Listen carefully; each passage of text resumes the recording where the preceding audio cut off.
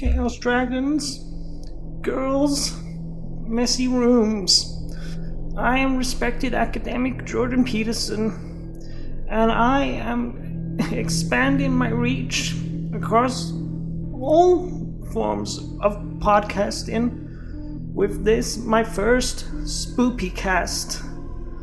I am here to tell you tales of horror caused by loss of faith in the individual, beginning with the most horrifying creature of all, Rocco's Modern Basilisk. Strap yourselves in, buckos. We're about to enter a zone of chaotic terror.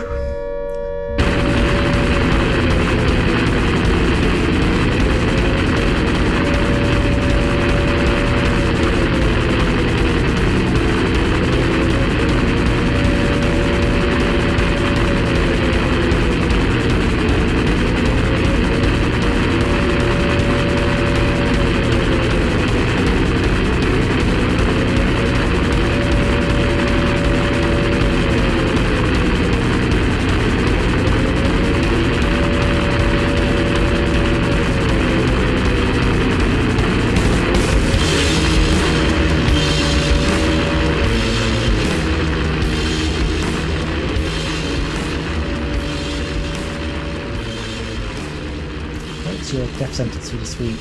Let me see. Literary news. Philip Roth died. Sad. R.I.P. him. He taught me to be weird and horny. But we've got Elizabeth Sandifer. I'm pronouncing your second name right, aren't I? Sandifer? Yes. Okay. Very good. Like Lucifer, but with sand. Okay. Exactly. Yeah. I'm sure that's what your ancestors were going for there.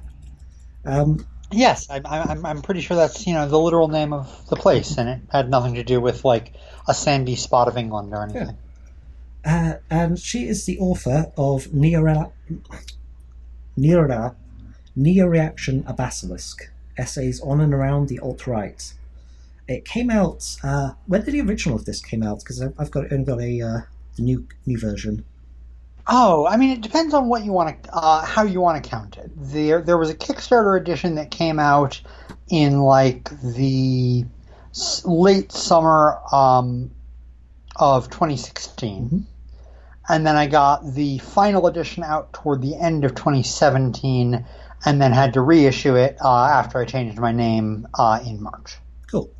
So, and luckily, nothing has happened between now and 2016 that could possibly make any of this less relevant. The entire not at all. thing has just stopped. So, yeah, I was wrong. None of this was a concern. It was. Everything has turned out fine, and I'm just about to go off to my work in the communal factories now that we've instituted full space communism. Perfect. Yeah, it's all good. But so before we jump into Neo-Reaction, let's get to know you a bit first. So tell everyone about who you are, where you're from, where you grew up, shoe size. Let's see, I'm at 12. I grew up in Western Connecticut, New England area. These days I'm based in lovely Ithaca, New York, at the bottom of Cayuga Lake. I'm a blogger and writer. My sort of main line is actually media criticism. I write about the TV show Doctor Who and a lot about British comic books. But I moonlight in other areas and ended up getting this book about politics and the end of the world out because it wanted to be written. It did, and it was.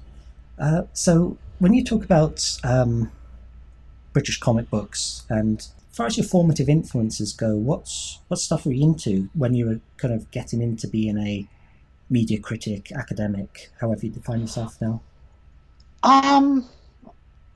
The point where I started on a lot of the media criticism blogging, it was right early in the Stephen Moffat era of Doctor Who, and my Doctor Who fandom had kind of rekindled, so that explains that. And then I was really getting into Alan Moore, the comic writers, more overtly mystical and occult stuff. Like Promethea and stuff like that?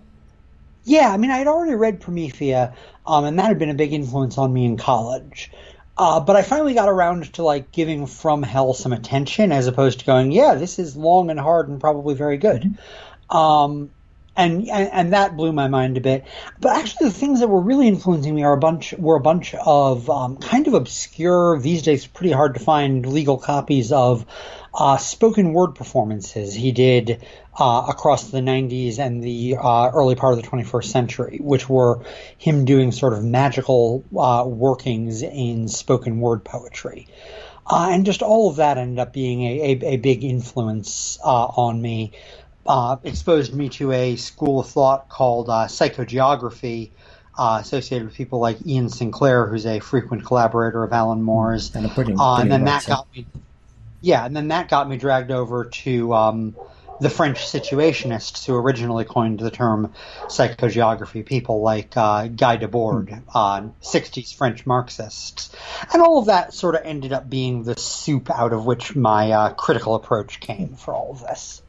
That and discovering that my PhD was a worthless joke and I was never going to get an academic job.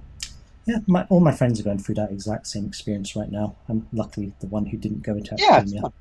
But it's fun and definitely, validating. So psychogeography is something that's come up a weird amount, like a synchronicous amount on this show before. Well, that's what psychogeography does. I know, it's very thematically appropriate.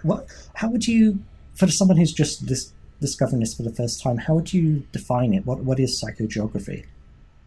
So psychogeography is a way of talking about physical spaces, most commonly urban spaces, but you can do it with anything. In terms of their sort of psychological experience and history. So, in psychogeography, we're less interested in the design of a particular intersection and more in, say, the history of the intersection. What's happened here? Have there been any interesting murders on this block? What was the history here? And then how does this block sort of merge into the next one? How does moving across this space feel? What happens as you sort of wander through the area and move among histories and among urban areas? So it's the study of space, of urban space in terms of experience and history. Yeah, it's a cool little area because it combines so much stuff, like you said, history, crime, psychology, architecture. Even people like Alan Moore, as you said, bring magic into it. It's and the situations, the tournaments and stuff as well. It ends up being a way of sort of diagnosing cities as though they're psychological personalities. What's the pathology of an urban space? So after that, you mentioned that Basilisk wanted to be written. When did you start encountering all these, I guess, the alt-right, the neo-reactionaries, that kind of... Yeah, my sort of earliest encounter with it is actually I stuck it in the most recent edition of the book as an appendix. It was when a asshole named Theodore Beale, who goes by the pen name Vox Day, ran a clever hijacking campaign to screw with the Hugo Awards in science fiction. He figured out a voting exploit in them, basically, and by getting like 200 people to vote exactly the way he told them to, he was able to keep any actual like legitimate stuff that fans had picked off of the ballot and fill it entirely with fascist propaganda, basically. Yeah, this is the rabid puppies and sad puppies thing of like... Right. And that was, that must have been back in 2015, right? Yeah, 2015, I think, was the year all of that happened. I could check this easily enough, but instead I'll just risk being totally wrong. And then that was the first time I had really gotten writing about, the far right, specifically, because I wrote this essay that's in Neo-Reaction Basilisk now about just how awful these people are, basically. And I was writing some other stuff that had been inspired by that and leading off of that. And I found myself with this kind of nebulous idea for an essay about Thomas Ligotti and Alan Turing. Okay, those are two people that kind of fascinate me. I actually grew up in the same town as Alan Turing, Sherborne, where he went to the he went to the posh boys' school. I very much didn't, and so he's kind of been a ghost haunting my life for a little while. Oh, and what we learned from that is he's dead and you're not, so that worked out. So I win. Yeah, well done. I had some sense of just that there was some interesting link to be drawn there around the notion of empathy and the alien. And in the course of writing that essay, I sort of went, okay, I have this insight, but I don't have a subject yet.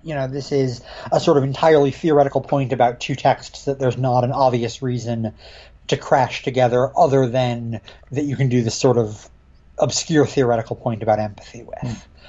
And then I read about Nick Land, who's a weird figure on the alt-right, because he's actually was a well-respected, if deeply eccentric, academic philosopher working in fields of sort of nihilism and sort of cyberpunk philosophy. At the University of Warwick as part of what's called the Cybernetic Culture Research Unit. And basically he had a severe mental break. He was one of the pioneers of the idea of accelerationism, which is this idea that the sort of solution to the world's ills is to just make them go faster. Yeah, somehow we're going to... that, whatever...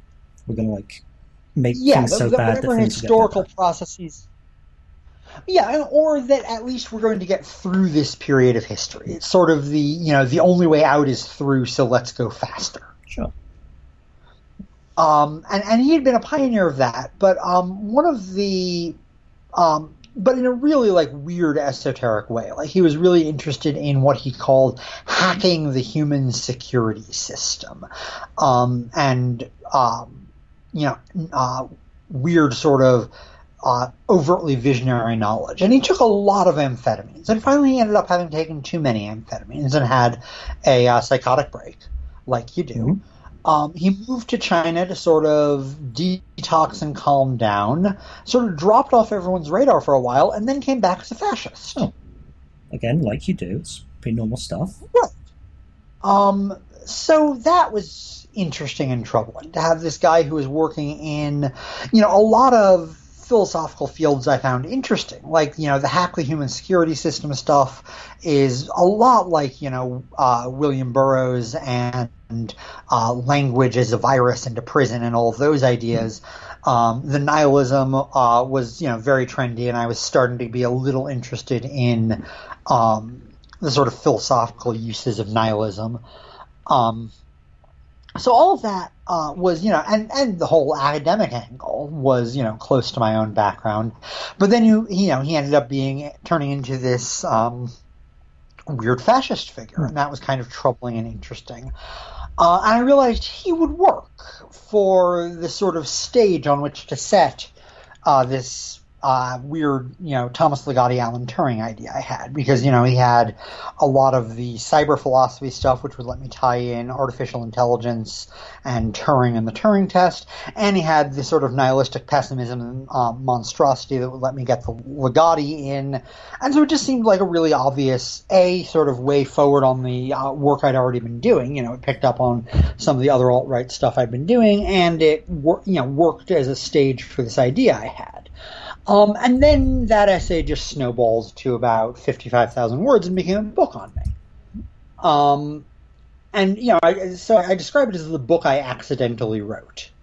Because I wasn't, I didn't set out to write a book about near reaction and the end of the world and the alt-right, but I did, somehow.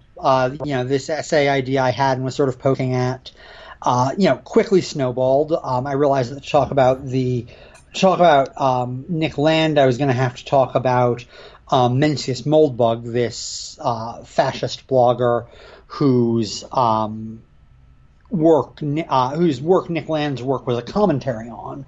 And then looking at the two of them, I realized I was going to have to rope in this sort of crank transhumanist named Eliezer Yudkowsky, who did a lot of sort of very dodgy AI research. Which hasn't actually produced anything even close to artificial intelligence, despite being... Even because it didn't, produce any AIs or anything. And so I realized that these sort of formed a weird, not quite a topic. It's not quite as though these three people are all the same thing, but they're sort of deeply and repeatedly interrelated. Like Eliezer Yudkowsky is heavily funded by Peter Thiel, who also funds Mencius Moldbug. Land has commented somewhat extensively on Yudkowsky. So, there's a lot of sort of interconnections. And then on a sort of social level, the sort of social scene that formed around Yudkowsky's writing on a site called Less Wrong eventually sort of drifted, and a fair number of them became interested in neo-reaction and the alt-right. They're kind of infamously prone to take discussions of race and IQ more seriously than they should these days.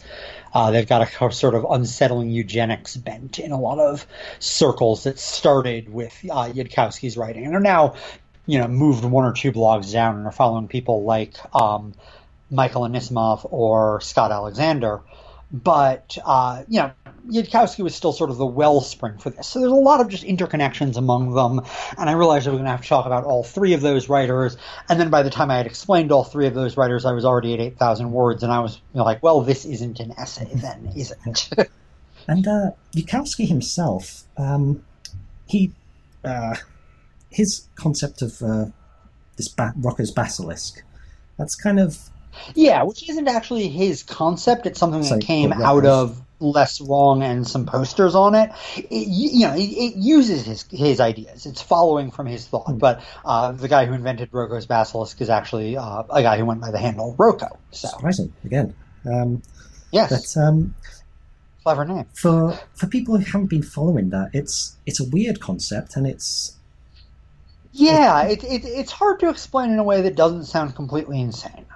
Mostly because it's completely insane. True, it is, and it's very easy to undo. Like, I have no formal philosophical training, but I explained this to my wife, who has even less philosophical training, and she was like, oh yeah, why do I care about what's happening to a simulation of myself in the future, maybe? Right, and the answer to that, well, let's back up and actually explain it, and then I'll explain why these people can't let go of caring about that. So the idea is Yudkowsky wants to build a super intelligent artificial intelligence. Like a computer god, basically. Yeah, basically a computer god. And Yudkowsky, what Rocco comes up with the idea of is, what if in the future this computer god exists and then looks back over history and goes, okay, the people who didn't do enough to cause me to exist, I'm going to punish them. I'm going to reincarnate them on a computer and just torture them for all eternity. The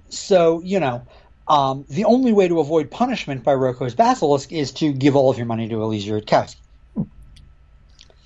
And this really, really upset people, because now they had this idea of, oh no, they've thought about this futuristic artificial intelligence, and if they don't decide to give it all of their money, it's going to torture them for all eternity if it comes into being. Yeah. It's sort of a weird Pascal's wager thing. With an element of, I have no mouth, but I must scream. Yeah. And the... obviously, your wife's reaction is a sensible one of, why do I care what happens to a simulation of me on a hard drive? And the answer to that is, the whole reason Yudkowsky wants to create the superintelligence is he doesn't want to die. And so he's invested his entire philosophical system in sort of solving the problem of death. And for him, he thus came to the conclusion that you can, that a reincarnation of yourself on a computer is the same as you, because that way it's not dying. And so, he has this sort of quasi-religious belief in that, and then this Roko's Basilisk comes up as an unintended consequence of that, and one or two other, sort of specific ideas that Yudkowsky needed to get his transhumanist dreams to. So, he is talking about reincarnations of yourself, like a convincing copy. A little like in that. Yeah. I don't know. It's a completely accurately rendered simulation. If you have seen the film Her, it's had Joaquin Phoenix and Scarlett Johansson in. Yeah. Where they resurrect. I forget his name. The Alan Watts, the philosopher. The computers digitally resurrect him as a perfect copy. Yeah. That's what Yudkowsky's talking about here. He's not talking about a brain upload into the cloud or a cyborg version of yourself that lives forever. He's talking about a copy. It's a more. Yes. It's like people who invent themselves and put themselves in The Sims, but many times more accurate. And so it's to any. You've got to, like he does, make the commitment that this is identical from yourself, in order for that to be in any way important, that someone in the future makes a copy of you. Yeah, and you also have to suggest that it's possible to meaningfully communicate and make deals with a futuristic artificial intelligence, which he has a reason why that's possible too. Yeah, because, again, who knows what a super god from the future is going to consider to be enough money or time given to it to make it exist. Yeah, so it's a very weird sort of philosophical argument that no one would care about, except for the fact that people on Less Wrong absolutely lost their shit over it. Yeah, people talked about depression or suicidal thoughts. Yeah, they were genuinely terrified of this, to the point where Yudkowsky made this hilarious overreaction, stepping in and just this screaming all caps post about how you do not talk about these things. Talking about these things is the only thing that makes them real, and then banned all discussion of it from the site and deleted all the posts, which went exactly how that always goes on the internet. Yeah, exactly. The what's it called? Effect? Streisand effect. And So now Elon Musk talks about it. and dates crimes because of it. Because again, we live in a very normal world where things like that happen. Yes, this is a normal. I mean, it is a normal world. They all seem to be like this, as far as we can observe. So let's cleanse our palate before we go even further into this. I'm going to just play a little song. And it is a little song, it's only 2 minutes, 16 seconds. It's by a band called Closet Witch. They're out of possibly New York, I'm not sure. Should have done a little more research on them apart from listening to their album, because it's actually a really good album. It's on Halo of Flies, which is always a good record company. It's a song called Eyelids of Horus. I felt, when I felt that, I kind of felt this neo-reactionary vibe to it. I can imagine someone like Mencius Moldbug having a blog called Eyelids of Horus. But I'm going to play it for you now. It's on Halo of Flies, it's on Bandcamp, it's good. Listen.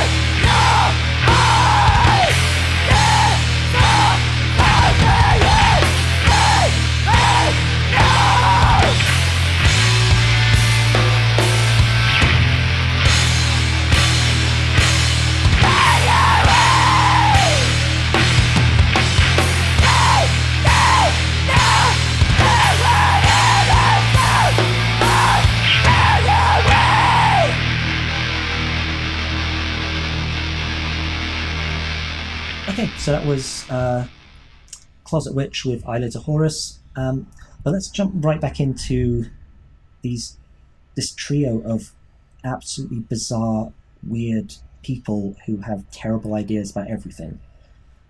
Yes. Mencius, Moldbug, Yudkowsky, and McLand. So how did... See, yeah, you've mentioned before that the Less Wrong blog had a lot of, kind of the very stereotypical tech geek libertarians who've trended to eugenics and then into fascism.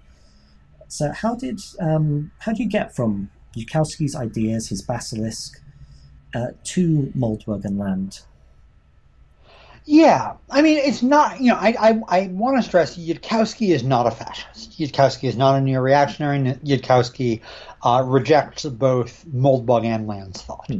It's more people who like it. It's more, people who liked Yudkowsky might also like, the algorithm on Amazon would recommend Moldbug to people who like Yudkowsky, if you will. Sure.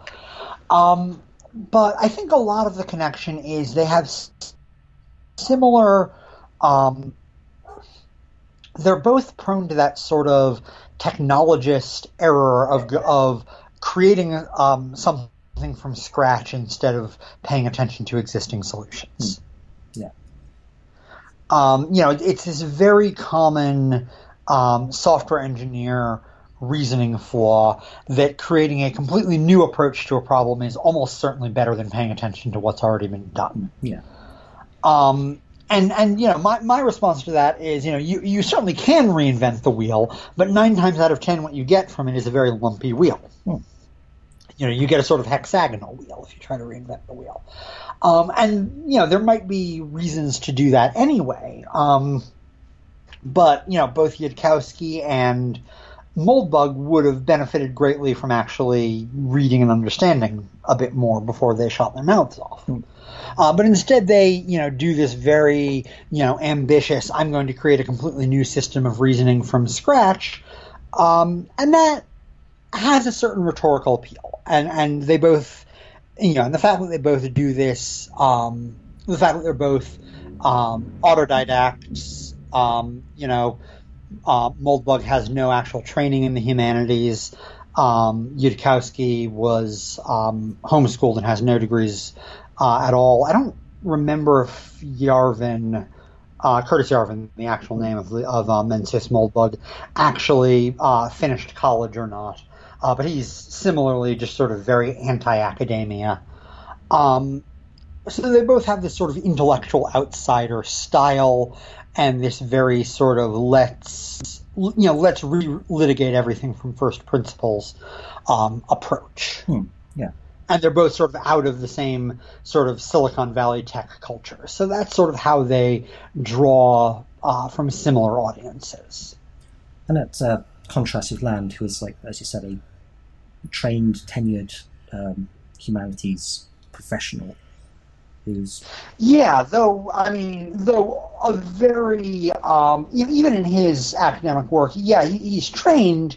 He's a professional. He knows his stuff, but he had that very iconoclastic. Let's throw out everything we know and do new radical stuff and rip everything up approach.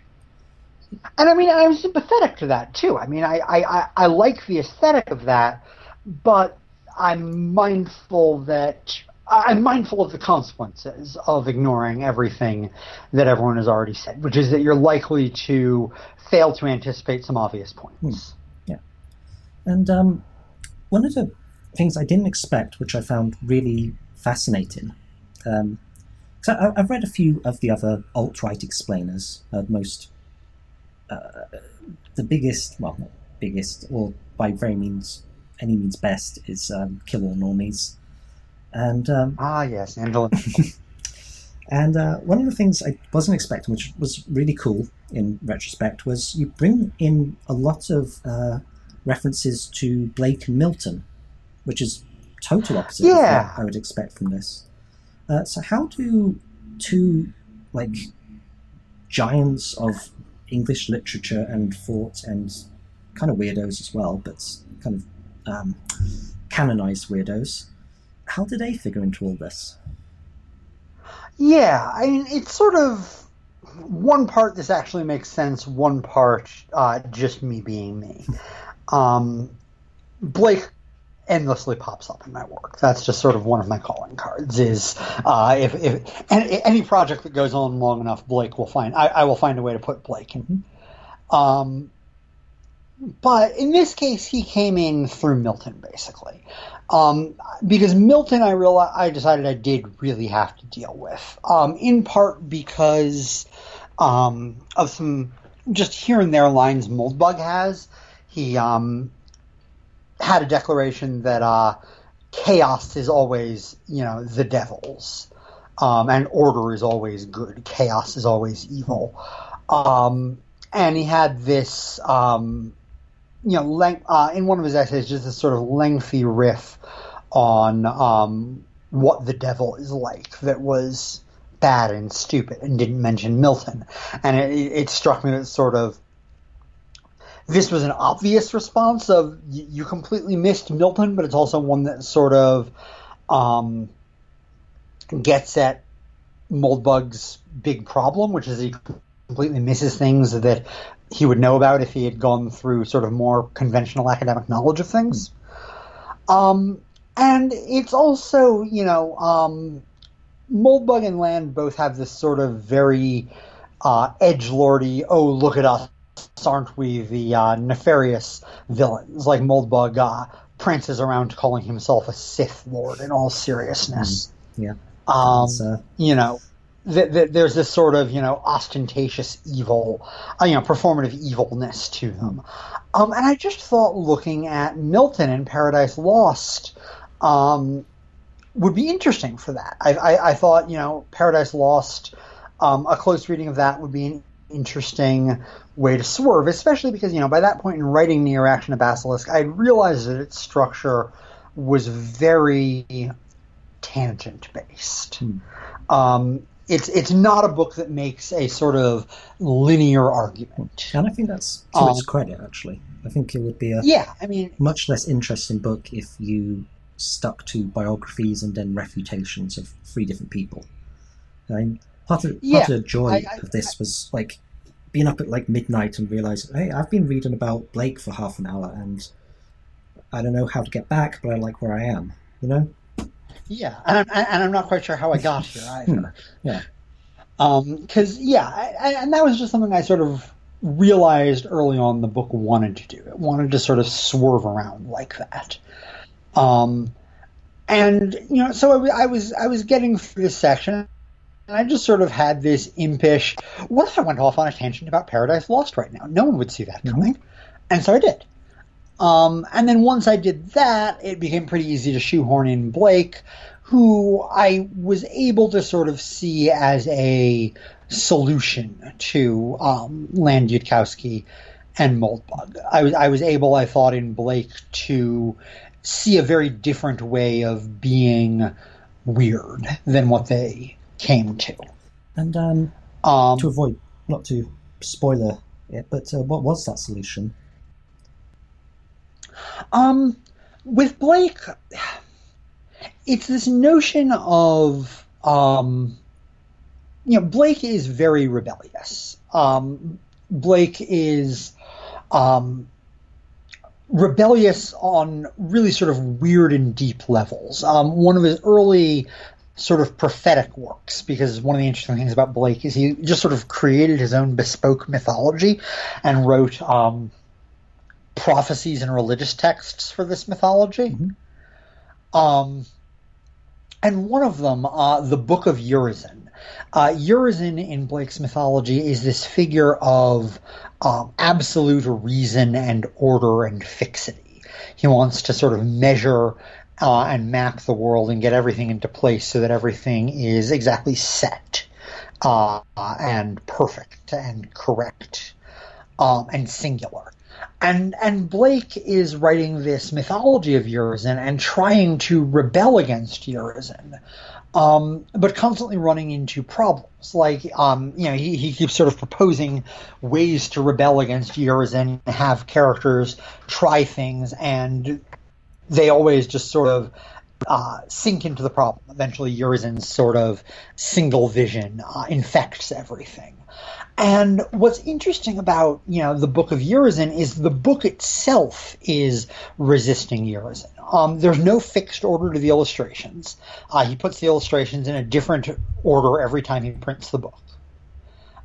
He colors them individually, so no two copies, look alike. They're all hand-colored and hand-illustrated and totally unique and singular and defy each other, so there's not a single version of the text. There's pages he takes in and out, and the text keeps contradicting itself. It'll sort of go back and retell a bit of story it's already told, but we'll tell it in a different way with with different angles and different things going on. Like Urizen has sort of 3 contradictory stories of creation that come up over the course of the Book of Urizen.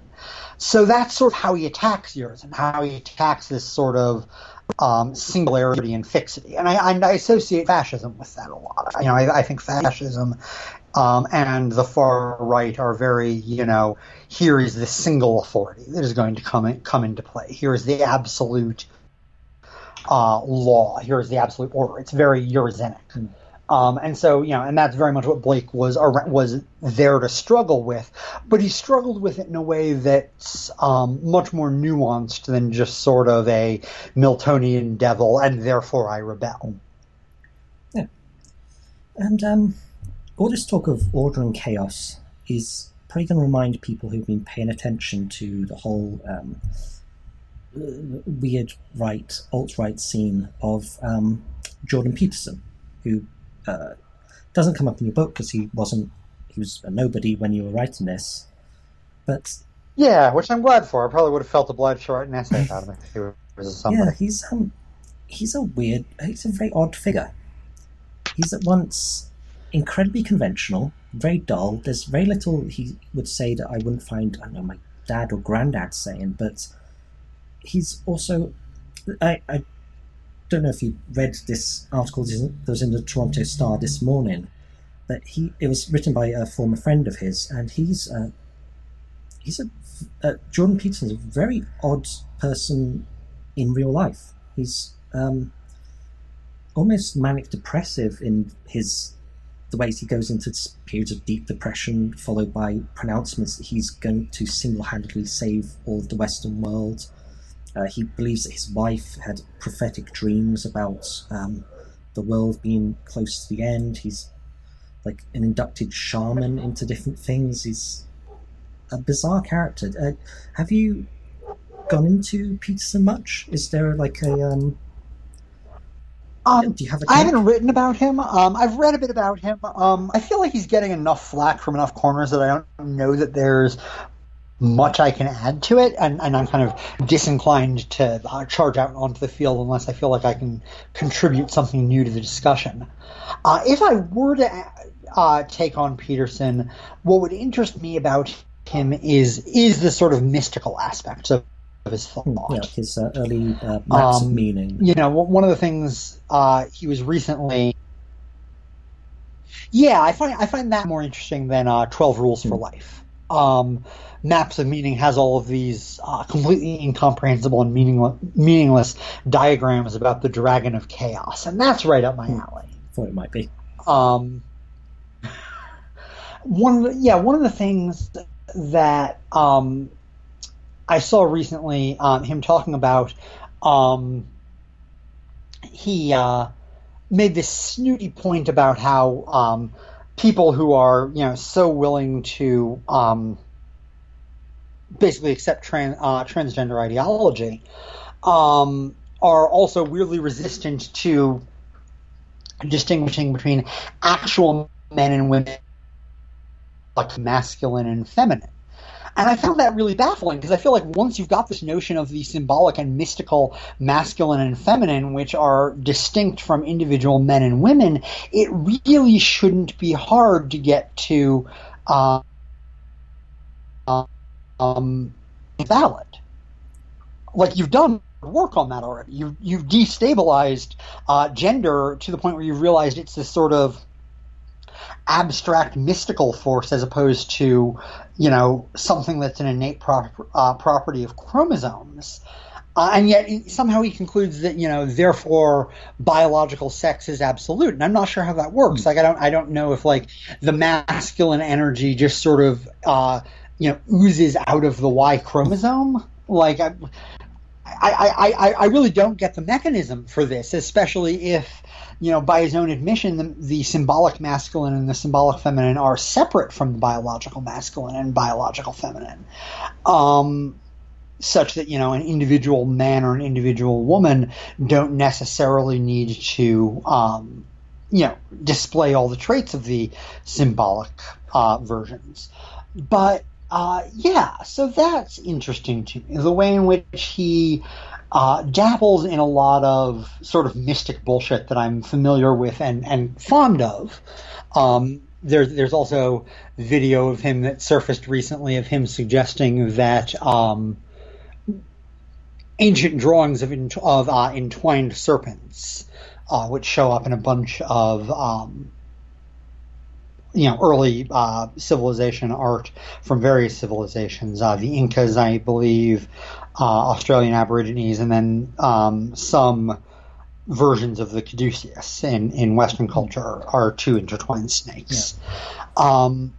And he suggests that this is early understanding of DNA. I remember that which coming up in Prometheus by Alan Moore as well. Exactly, yeah. Like, Alan Moore makes the same point, but Alan Moore at least has the good sense to recognize that he's doing a kind of mystic synchronicity bullshit thing there. Like, Alan Moore does it in a much more self-aware way, where it's symbolic, whereas Peterson seems to be saying, no, these,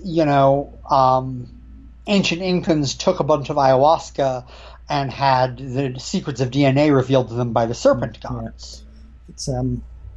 It's the episode last week was on Tao Lin's new book about his same kind of ideas about ayahuasca and DMT and salvia and cannabis and so on. And there's, as I said back then, there's a subtype of middle-aged man who gets really, really weirdly into these ideas about psychedelics and DNA, and they usually end up in a very reactionary place because it's not a short hop, skip, and jump from ancient knowledge to reactionary stuff.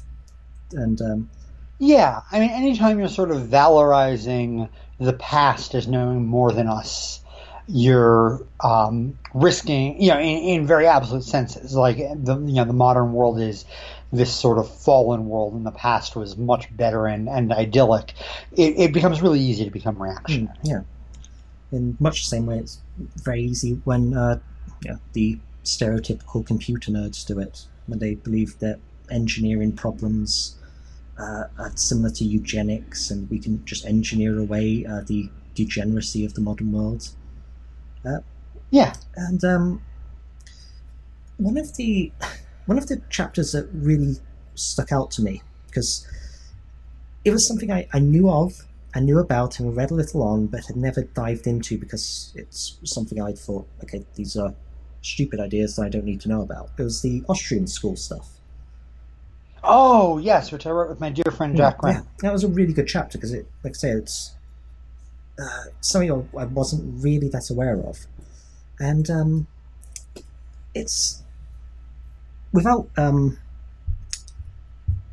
impugning like a direct causal relationship between the Austrian school, the von Mises and so on, and the alt-right and also neoliberalism, it kind of traces a trajectory from these guys in their Austrian ski lodge, working out libertarianism from whole cloth, to modern neoliberalism as we see it in, I don't know, Hillary Clinton or Justin Trudeau or whoever, and also where we see the Austrian school come up nowadays, which is in like guys who live in their basements with their parents telling people they're going to go on helicopter rides and that kind of idiotic. And that they should buy Bitcoin. Oh yeah, love some Bitcoin. They gotta have their Bitcoins.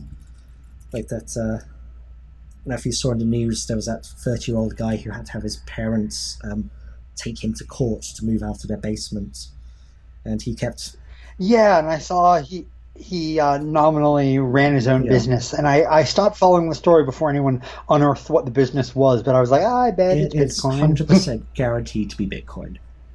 I would bet if I had any Bitcoin, and I don't because I'm reasonably intelligent, I would bet all my Bitcoins on him being some sort of Bitcoin farmer or scammer, because his hair is gross and he has a gross beard and lives in his basement. But so what? How does the Austrian school figure into this, into a book about neo-reactionaryism and the alt-right? Well, it's a huge influence on Moldbug, so that's sort of its immediate way in. But one of the sort of linking threads, once you get past the main essay and into the backing essays, especially because, eventually they stop being quite so straightforwardly about the alt-right. There's one on David Icke, and there's one on trans-exclusive radical feminists, neither of which are, strictly speaking, alt-right concerns. Still very good. But there's thank you. I'm very proud of the TERFs in particular. But one of the things that is sort of the linking connective tissue among all of those is a particular sort of crackpottery. And I like crackpots. Crackpots are actually kind of the linking thread of all of my work, whether it be Doctor Who, whether it be I'm interested in British comics through the lens of the magical war between Alan Moore and Grant Morrison. I want to bring it up later because that's a thing for me. But carry on. I wrote a history of Wonder Woman, and William Moulton Marston, the creator of Wonder Woman, was definitely a bit of a crackpot. I love crackpots. They fascinate me. And the Austrian school fits very nicely into that. The thing that sort of cemented it for me is I learned that the Austrian school completely rejects empiricism. They think that empiricism has no place whatsoever in economics, and that instead the entire economic system will be derived from theoretical principles as a series of consequences following inevitably from the axiom individual people act. Yeah, which kind of surprised me because I've always had this stereotypical image of these basement-dwelling libertarians as being kind of arch empiricists. Nothing A is A, nothing exists out of science and mathematics. The humanities is nothing. But no, instead the Austrian school is sort of exaggeratedly anti-empiricism in a way that was just ridiculous and funny to me. Like, I love that. Immediately I was fascinated. Economics that rejects empiricism, that's so self-evidently bad. Yeah. How do you come up with that? And the knowledge of both of that and its importance to the alt-right, and I just really wanted to write something with Jack. Jack is he's another writer on my site, eruditorumpress.com, and he is a committed Marxist and a very intelligent Marxist. Most of what I know about Marx, I know because I unlearned the boring shit I learned in grad school and listened to Jack instead. And I knew he would do some great work on that. I really wanted to write something with him. And he had helped me develop this point about Moldbug, that Moldbug is a failed Marxist in the sense of Jupiter being a failed star. Like, he's getting all of these Marxist insights. He's covering a lot of the same territory and problems of Marx. He gets a bunch of the first steps, and then he just sort of stops accumulating mass and it sort of doesn't quite hit the tipping point. It peters out instead. And that's something people have pointed out about a lot of the alt-right. Even Angela Nagel's pointed this out. Their concerns are very similar to Marxist concerns. It's just then they veer off into complete idiocy and terrible ideas. Right, because they can't actually be fucking bothered to read Marx, notably. I mean, this is, to go back to Jordan Peterson, one of the things I find most infuriating about him is, for all that he rails against postmodern Marxism and the destructive influence of Derrida and Foucault, he literally never quotes Derrida or Foucault at any length. He uses the terms Marxist and postmodernist. I see no evidence he's read them. Nowhere in any of his stuff that I've ever found or seen cited is there the slightest substantive engagement with either of these thinkers that are apparently embodying everything he hates. And this is true of Moldbug as well. Moldbug, rails against communism and proclaims that communism and liberalism are the same things, and never engages with Marx. Never has anything like a substantive engagement with Marx. This sort of baffling failure to engage with your adversaries. It's a point of pride for me that in Neo-Reaction No Basilisk, I quote the hell out of all of Moldbug, Yudkowsky, and Land. Yeah, at length. The book is full of lengthy quotes from them. There's citations on literally every page. I spend a lot of time, really carefully hugging these texts and reading them very closely and thoroughly. So part of and the right doesn't do this with Marx. No. Very often. The Austrians don't do this with Marx. And I had this sense, this sense that Marx has a lot of very good responses to the far right, and that the far right is paranoid about Marx without engaging with Marx. And so I knew to tackle the Austrian school, I was going to need Jack. I was going to need a Marxist, and if I was going to get a Marxist, it was obviously going to be Jack. And so I pitched to him this essay about the Austrian school as and Marx as their basilisk. And what ended up happening was I wrote a couple of paragraphs as sort of an initial, here's the sort of thing I want to do. He wrote a huge chunk of first draft that wasn't really stitched together or organized. It was notes with a lot of gaps and boldface, and then we'll talk about this sections. And I read over that and sort of got it into the shape of an essay, did some edits on it, worked my stuff into it, sent it back to him with a suggestion on how to end it, and then he came up with a draft, and then I took one more crack at sort of massaging the opening and closing to fit with the rest of the book better. So probably about 80% of that essay, the first draft of, was written by Jack. And we went, I contributed sections and, revised it and went over it a lot. But this was one where I was very much I was very much the closer on that essay instead of the originator. Or rather, I sort of set up the prompt and then closed out the game, but Jack did the sort of long slog middle section of that essay that was the bulk of the sort of actual work of it. But yeah, I'm very proud of that essay. But I have to take a step back and give a ton of credit to Jack on that one. Like I said, it is.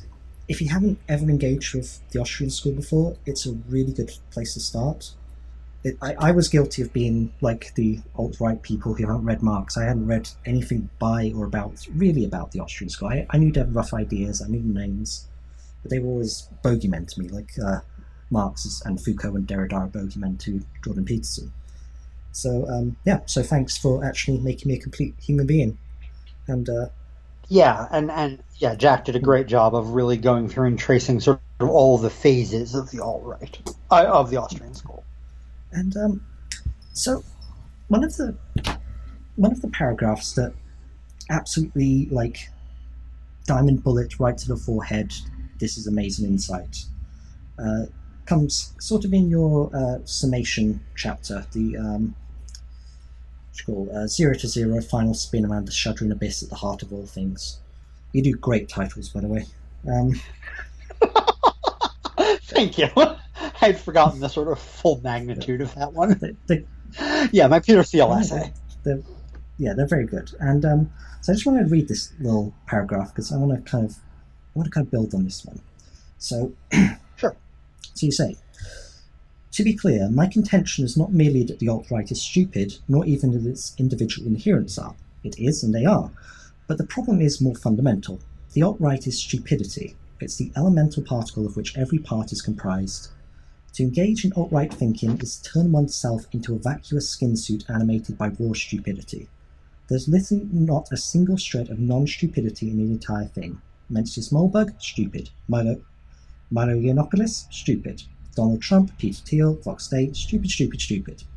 Neo-reaction, stupid. Race realism, stupid. Austrian economics are stupid. MAGA and Pepe and the Daily Stormer are stupid. Even Nick Land is only not stupid to the precise extent to which there's a possibility that what he's doing is some elaborate game, and frankly, even that sounds pretty stupid when you say it out loud. Every single detail of every single aspect of this entire cratering shitstorm in which the human race seems hell-bent on going extinct is absolutely fucking stupid. One bravo, that was even, which I recognise read out loud, has really great rhythm to it too. But thank you. I do actually obsess over my IMs in revision occasionally. And so, as a kind of concluding point to your work, that these people, even the most academically well-regarded ones like the Austrian school, they're all incredibly stupid. Where does that leave us as people who kind of need to resist these kind of thoughts, whether it's in the Hugo Awards voting or in voting for presidents, right? Where does the realization that the people on the other side, on the real other side, not just like neoconservatives or neoliberals, that they're incredibly stupid? What can we do with that? Well, I mean, I'd refer you back to the first sentence of the book. Let us assume that we are fucked. Okay. I mean, it's bad. Yeah. I'm not sure there's much you can do with it. Actually, to point out the first sentence of the book is, when I started this book, it was fun. But go on. Oh, that's the introduction. I mean, the first sentence of, yeah. But yeah, I think I mean the next paragraph after the one you quoted begins. Nothing follows from this, in all likelihood, literally. So I am pretty pessimistic about what can be done about it. I mean, stupidity is a very hard problem to solve. It's very resistant to solution because you can't engage with it. And it sort of always manages to have a trump card. It's a very stupid trump card necessarily, but it's real good at responding to everything. I mean, stupidity can take down any argument it wants to. Yeah. I think stupidity is extremely dangerous. And I want to even distinguish that from stupid people being extremely dangerous. Individual stupid people you can usually, run rings around and humiliate and deal with fairly well. They're aggravating, but they're not a existential crisis. But stupidity as a concept, as an argument, is incredibly difficult to deal with. And so I am kind of pessimistic on a what do we do level. I mean, and the whole book kind of actively avoids getting too far into the question of, what do we do of practical measures and practical resistance. Because I don't know that those questions are very interesting on an individual level to me. I don't think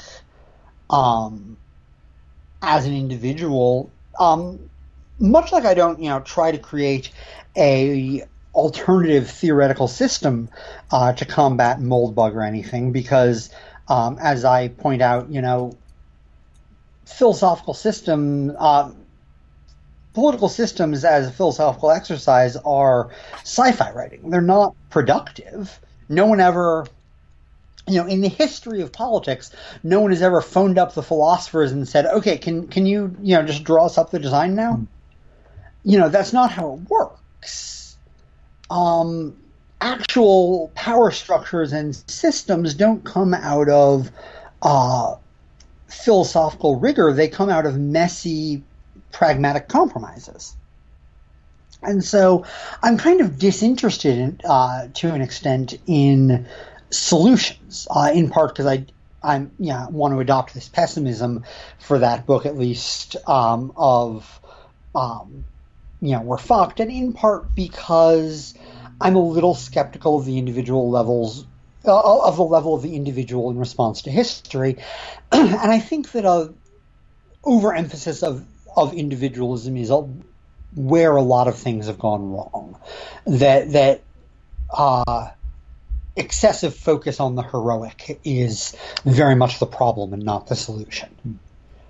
So I didn't want to embrace any sort of individual here's what to do approach. So what I ended up coming up with, and this is sort of most focused on, I'd say, in the TERFs essay, is this idea of haunting the future. If we can't win, if there's nothing we can do to fix things, what we can do is to create weird, unsettled problems that the future will have to deal with. We can do things and create things that, even if they don't address the disasters of the present in an adequate way, even if they don't, stop Trump or get Jordan Peterson to shut up or anything like that, or, reverse Brexit.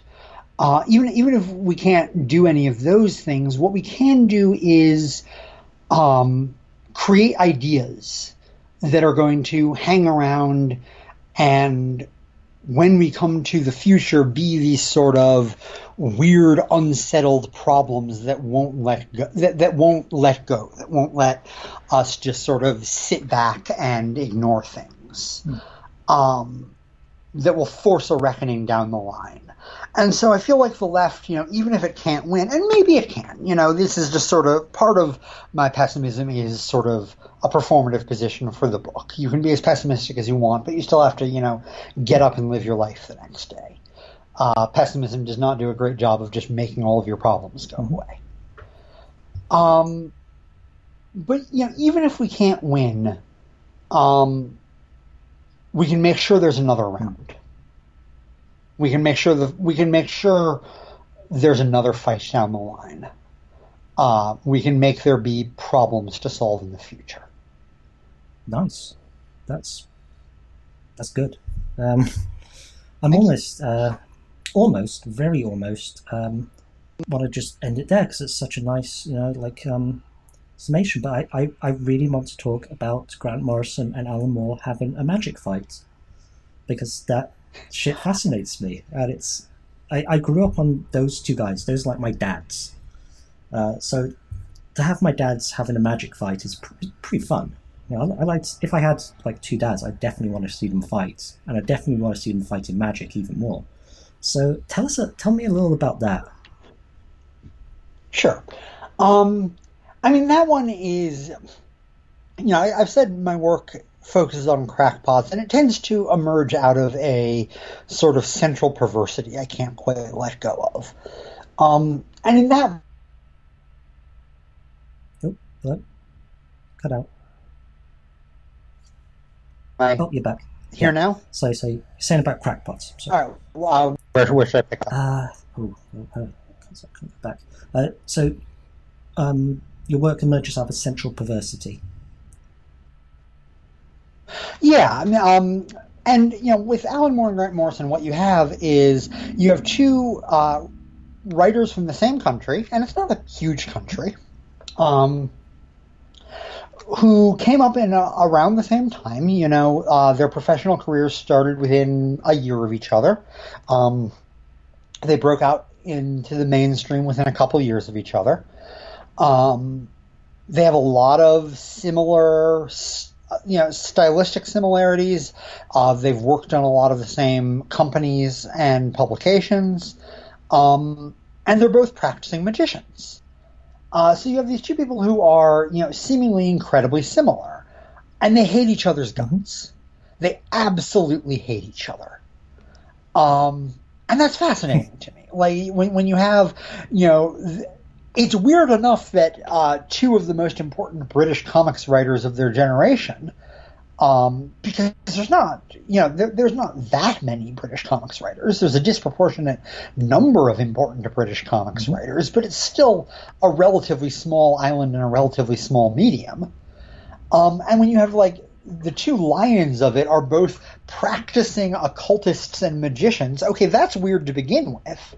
And when you have them just hating each other, I feel like you have a sprawling multi-book series there. And you do, as it turns out. Because the first book is about 900 pages. Yeah, and that's on your Eritatorium site? Or parts of it, huh? Yeah, right now that book is not in print because I pulled everything after my name change, and I haven't gotten that one reissued yet. I'd love to come back and talk about it when I do. Right now I'm about halfway through. I'm about halfway through writing the second volume right now, which is on Watchmen. And the 7th chapter of that has just bogged me down for over a year, and I got distracted. But I'm finally back writing on that, and it should be up on the site within a couple of months. And then I'll have volume 1 back in print in a couple of months as well. I'd love to come back and talk about British comics and occult warfare sometime. Those are literally my two special subjects. All right then, it's a day. Cool. Let's sign off for today by playing some more occulty weirdos.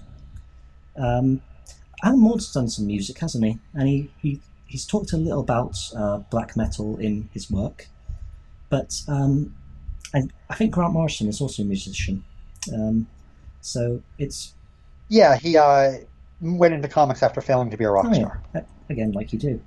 And he hangs out with, what's his name, Jared Way from My Chemical Romance, who is like almost his protege in terms of his style. Yes. But, so it makes sense we should play some weird music. This is a band called Necros Christos from Berlin. It means death of Jesus, or, it's police stuff. These guys look like complete assholes in their band picture. One of them's wearing this like Moroccan style thing, and he's got his hands close together, and he's wearing like a do-rag, and these guys just look like the dumbest, weirdest guys. So it makes sense that we should play them as well. And they've had like a big reissue of an album called Domedon Doxomedon. And I'm going to play a little song off there called Exiled in Transformation. It's 7 minutes long. You're going to have to listen all 7 minutes. And we'll come back next week. There's going to be some interesting stuff coming out. A bunch of very nice publishing companies have given me galleys of some really interesting stuff. And I'm going to be talking about some of it, because that's the format of what I'm doing here, if you haven't clocked to that right yet. And from the sounds of it, we'll get to talk about what happens when a very hairy person and a very bald person are both comic writers and they fight with magic. Magic in this case being drawing little doodles, then having a wank in order to charge the doodles with occult energy. So, come back next week, leave reviews, like it on Facebook, share it, whatever. You know the drill by now. And thanks to Elizabeth for talking, and thanks to you for listening. Oh, yeah. Thanks for having me. Here's Necros Christos.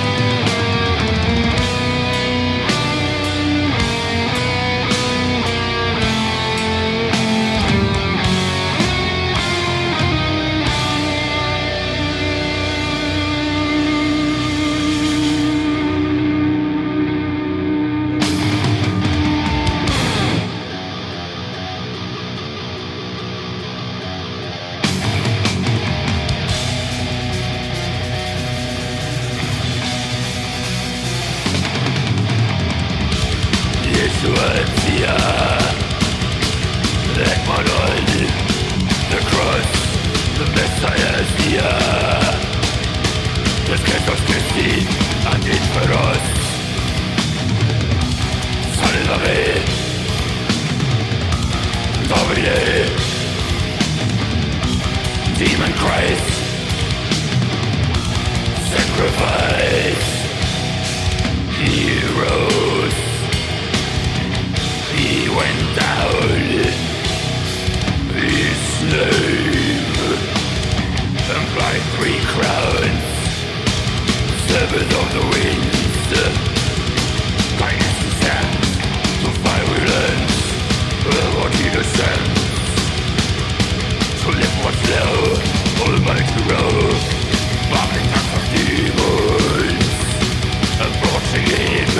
belonging him. His soul is lost in limbo, and to that end, his ghost was sent. Salvame, glory, fallen Christ, sacrifice. Christ rose, did carry the breath of Mary.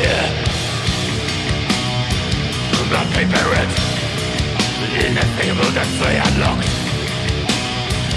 He runs the risk behind the crucifix. Disturbance by his might, descend into hell, created in subjection, transcendent.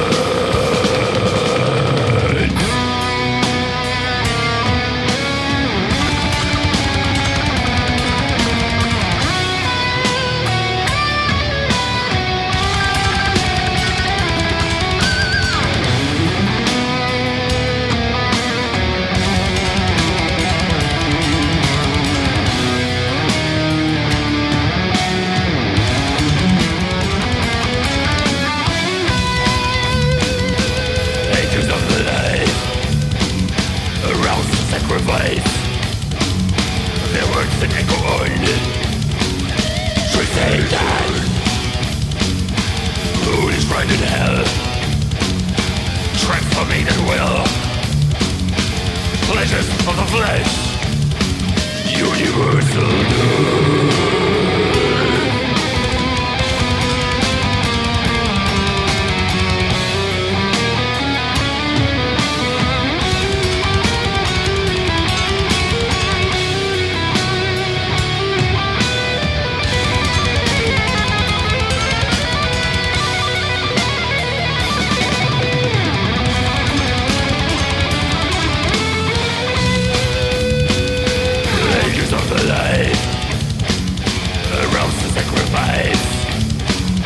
Their words that echo on.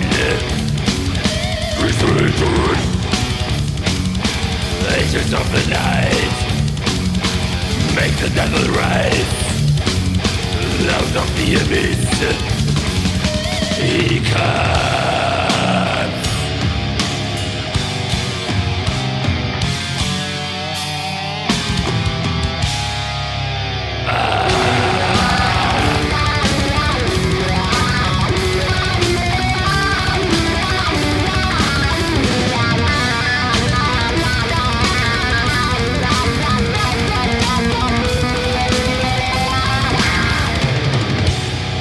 Idolatry, blasphemy, infamy, blasphemy, fornicators of the dead, guide us out of burning hell.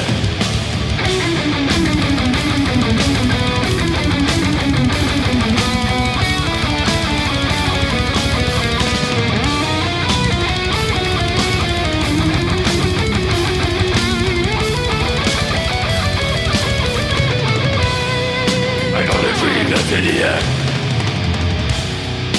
infamy, blasphemy, fornicators of the dead,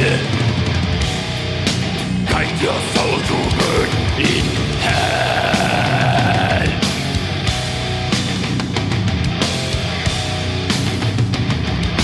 He does more than hell.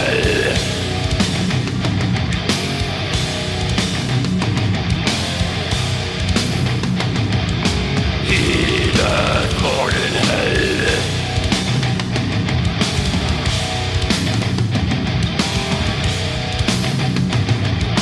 Christ does more than hell.